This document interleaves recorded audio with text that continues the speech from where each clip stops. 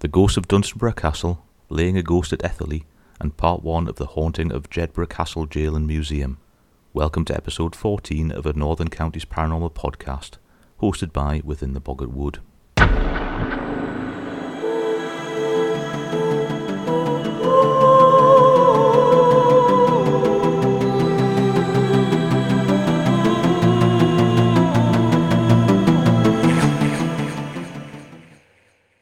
The remnants of Dunstanburgh Castle are some of the most evocative ruins on the Northumberland coast. It's a good mile walk from nearby Craster, famous for its kippers, to the site of what was once the county's biggest castle. The castle was built in the early half of the 14th century and saw a lot of military activity during the War of the Roses, when it was besieged with cannon fire at least 5 times. What was left of the castle at the end of the war would have been too expensive to restore, so it fell into a state of decay. As is to be expected, the rooms are said to be haunted by a number of ghosts. The most famous is the Dunstanburgh Grey Lady, who has been seen wandering around inside the castle grounds on numerous occasions, usually accompanied by a blast of chilling air, though how you can tell the difference with the blustery direct North Sea winds, who knows. This unfortunate soul is said to be Margaret of Anjou, wife of King Henry VI, a headstrong woman who bemoaned her imposed exile in Scotland. Dunstanburgh's second ghost is said to be that of the castle's builder, Thomas, Earl of Lancaster, who was executed for treason in 1322 on the orders of King Edward II, whom he'd managed to annoy. Thomas's spectre carries its head, which bears a look of intense agony and horror, perhaps not surprising because it took 11 strokes of the executioner's blade to part it from Thomas's shoulders. The third story has its origins in myth rather than history. According to the story, a young knight by the name of Sir Guy, also known as the Seeker, took shelter in the castle during a storm. He was approached by a wizard who told him that a beautiful young maiden needed to be rescued from the depths of the castle. The wizard led him into the great hall and instructed him to choose between a sword and a horn. Whichever he chose would be the instrument of the maiden's release. Already armed with a keen-bladed sword, the knight picked the horn and blew it. At that point, the legend says, Sir Guy was confronted by 100 armed warriors in white, whereupon he dropped the horn in shock and abruptly found himself outside the castle with no way back in. There are numerous versions of this story. Sometimes it is King Arthur and his knights who are woken from their slumber by the horn, or a great treasure is bestowed on Sir Guy. However, each story ends the same way, with the forlorn knight continuing after death to search for his prize. Tales of his tormented shouts and cries are still said to be heard at the stroke of midnight.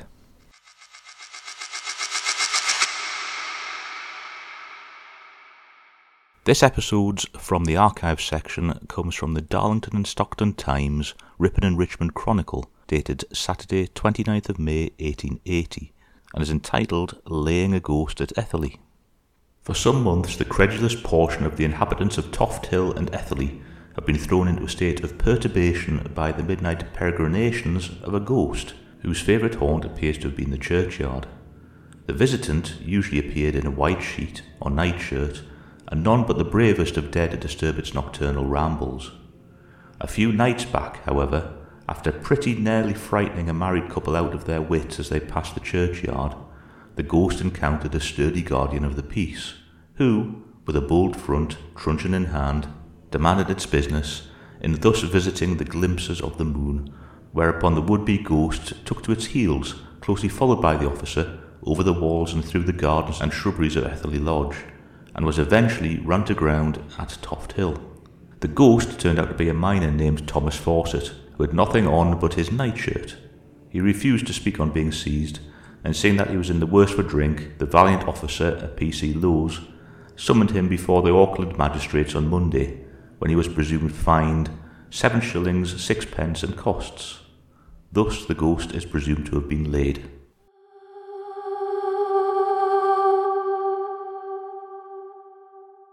Jedburgh Castle Jail and Museum is an early 19th century restored jail, built on the grounds of a medieval castle, the site of which gave the jail its name.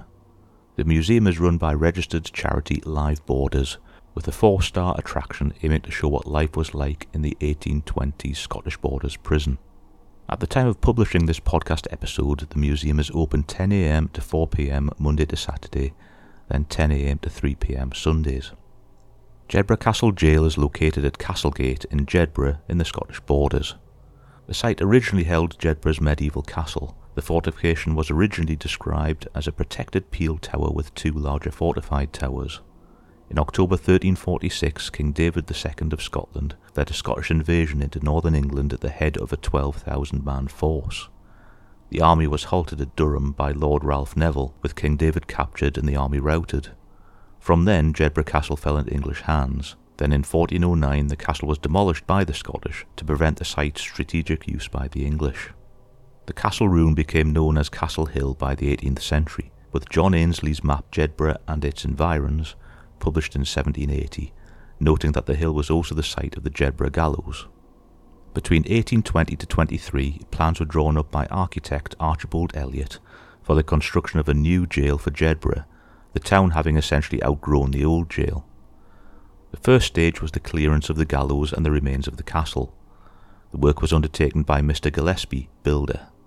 The prison was built using the John Howard system, aimed at reforming prisoners as well as providing adequate punishment, while also allowing good living conditions. The first map of the new prison is likely depicted on John Wood's map, dating to 1823. It was a model jail with a central jailer's house, with rectangular cell blocks to the south, east and west. The cell blocks were segregated depending on their occupants, with the western of the three blocks holding male debtors and female prisoners, the southern being a block for male prisoners, and the eastern the House of Correction or Bridewell. The site was set out in a D-shaped plan with a double-walled layout. On the 29th of October 1823, the first of three executions took place from within the Jedburgh jail inmate population. Robert Scott had been tried on the 16th of September and found guilty of murder. After his execution, his remains were sent to Dr. Munro of Edinburgh for dissection. The second took place on the 19th of October 1831, when Thomas James Rogers was executed for the murder of Neil McKernan after being tried on the 28th of September for murder.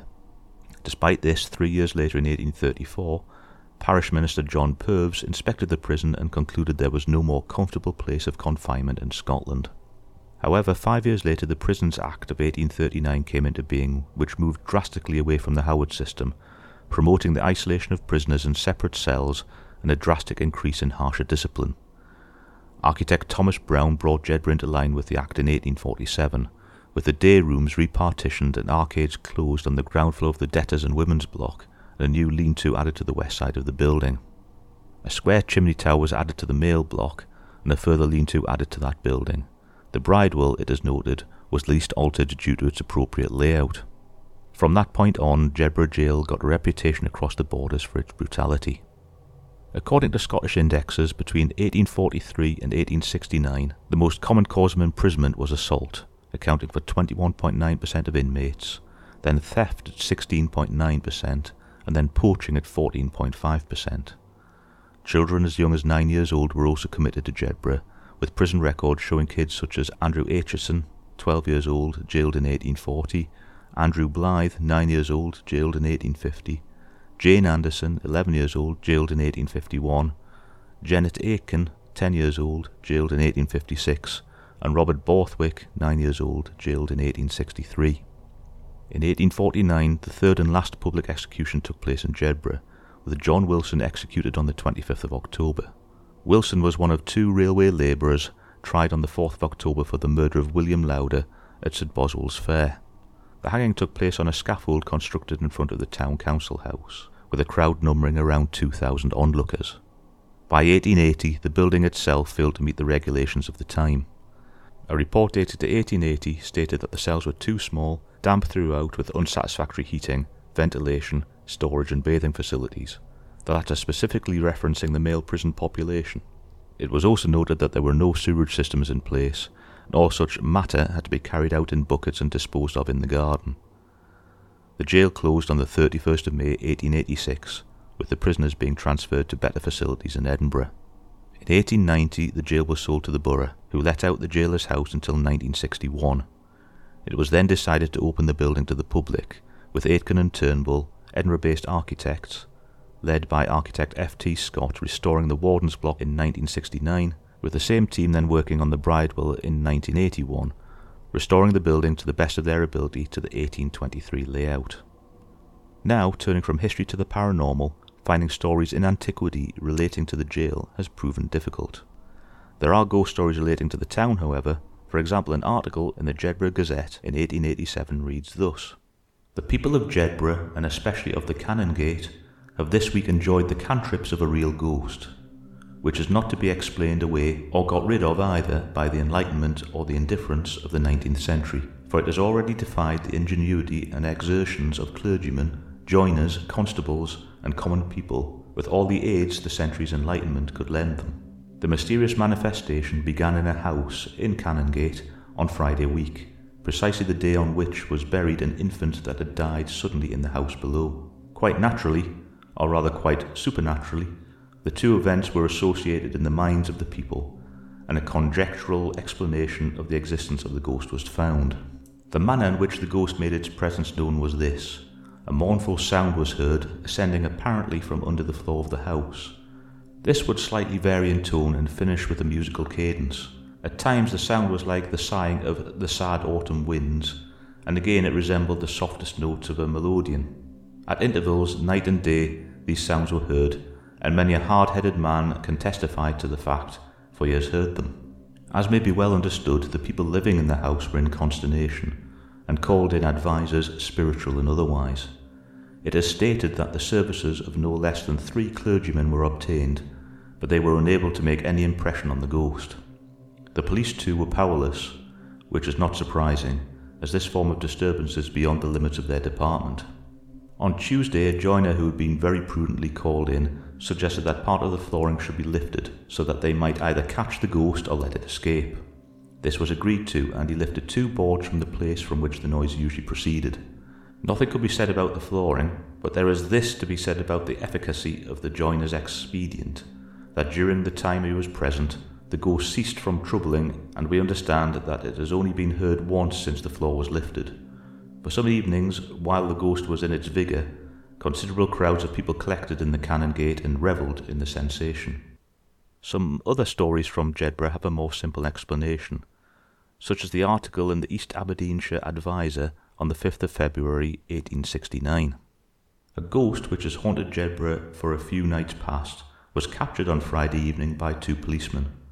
The ghost was found to be 2 young men, one of which stood on the shoulders of the other. A white sheet was thrown over both, and the figure they presented was a rather formidable-looking object to meet on a dark road at night. Interestingly, an article appeared in the Jedburgh Gazette on the 3rd of August 1928, suggesting that the jail itself was not actually haunted. The article was titled "To Buy or Not to Buy." Wanted: a nice tame little castle, quietness essential, non-possessing ghosts or other unnatural phenomena need apply. Give age, wage and credentials. Look out for this advertisement in next week's Gazette. If it does not appear, you will know the reason. That Jedburgh Castle has been a successful applicant. Inquiries have been made in the past by a member of the fair sex as to whom she might buy Jedburgh Castle from. One local gentleman to whom she offered a priceless sum laughed at the idea and was reported to the authorities. Finally going to the source of all information, she came away satisfied and bought a guide. So the question still stands, when did the first story of ghosts at the jail appear? The first online mention of paranormal activity at the jail seems to be in the year 2005, when several later reports cite a ghost investigation took place where the investigators fled, having been essentially attacked by poltergeist activity. These later reports state that the incident appeared in the national press, though that 18-year-old press appearance at the moment is completely evading my attempt to find it, with it not showing up in any online searches or newspaper archives. After this incident, the first report I could find, which incidentally appears to be the first to mention the 2005 investigation, was in May 2008 when the Ghost Club investigated the jail. I did inquire with the Ghost Club to see if they had an investigation archive so I could find the elusive 2005 reference, but barring an initial response about looking into it, there's been no further reply. Next in was TV show Most Haunted, also in 2008. So without any reports prior to 2005 or 2008, what activity has been reported at the jail? I've done 5 field investigations at the jail myself since 2014, each time as a guest of Chris and Annette Fox of Dead Zone Paranormal Adventures, so I've had time to look into a number of the alleged phenomena. Number 1. Scratches. There have been multiple reports of visitors and or investigators finding inexplicable scratches on their bodies after visiting or investigating the jail. However, due to the nature of the building, it would not be unexpected for a visitor to potentially scratch themselves on rough or protruding surfaces and not notice at the time, especially on arms and areas such as the spiral staircase and the cell blocks. Number 2. Mists and orbs.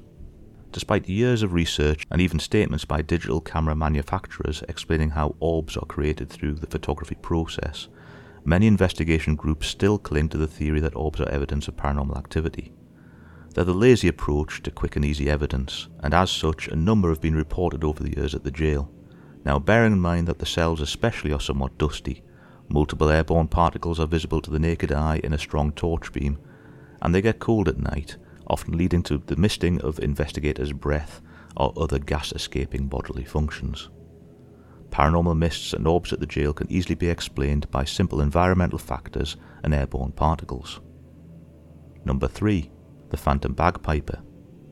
A phantom bagpiper has been seen and heard on the castle walls a number of times by visitors and investigators, and was sighted certainly as early as the Ghost Club's visit in 2008.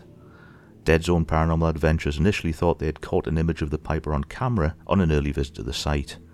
However, Chris Fox, team founder, was able to debunk it as pareidolia formed by a bird.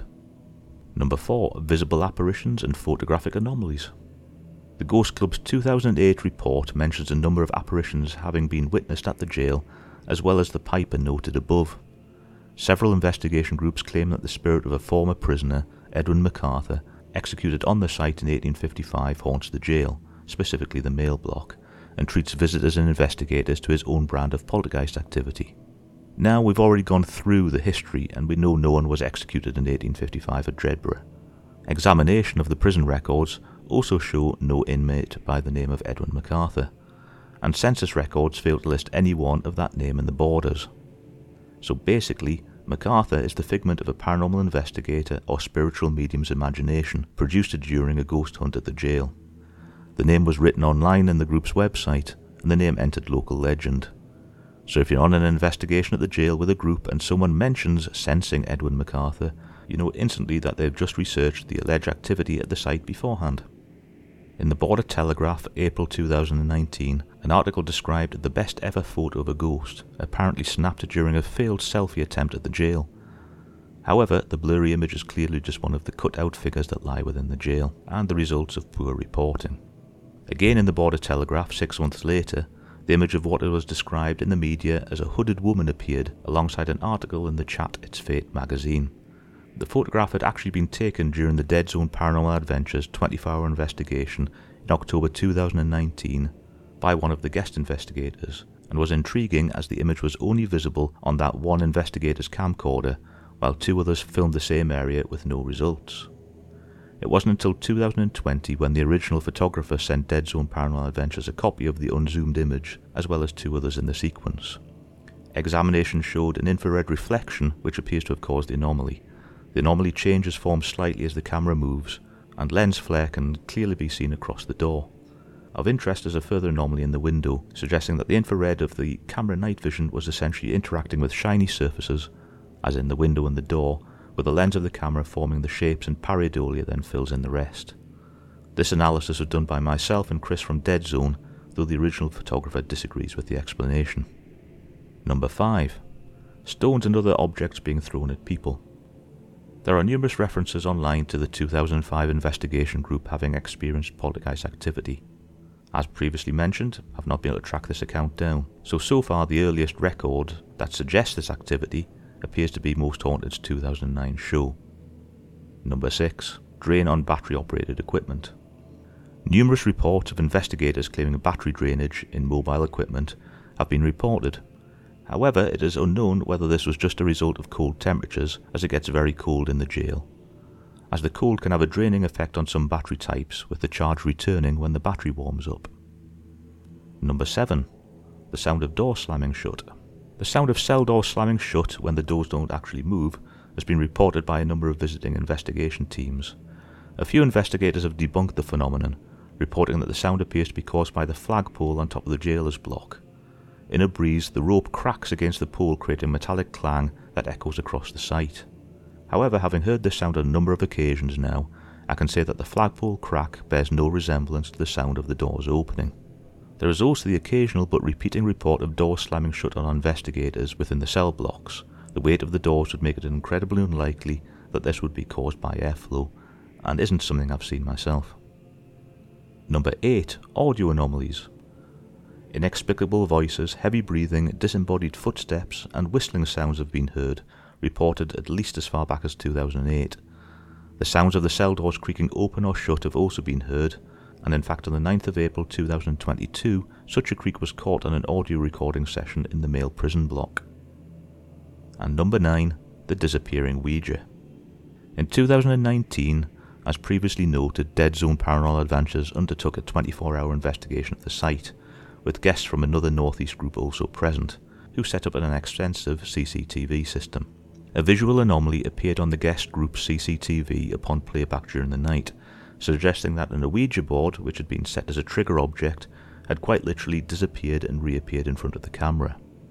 However, the raw footage was not made available to Dead Zone, and the phenomenon also coincided with a trap camera Chris had set to cover the board having had its memory card wiped, so the true nature of the anomaly cannot be investigated further other than to repeat the experiment.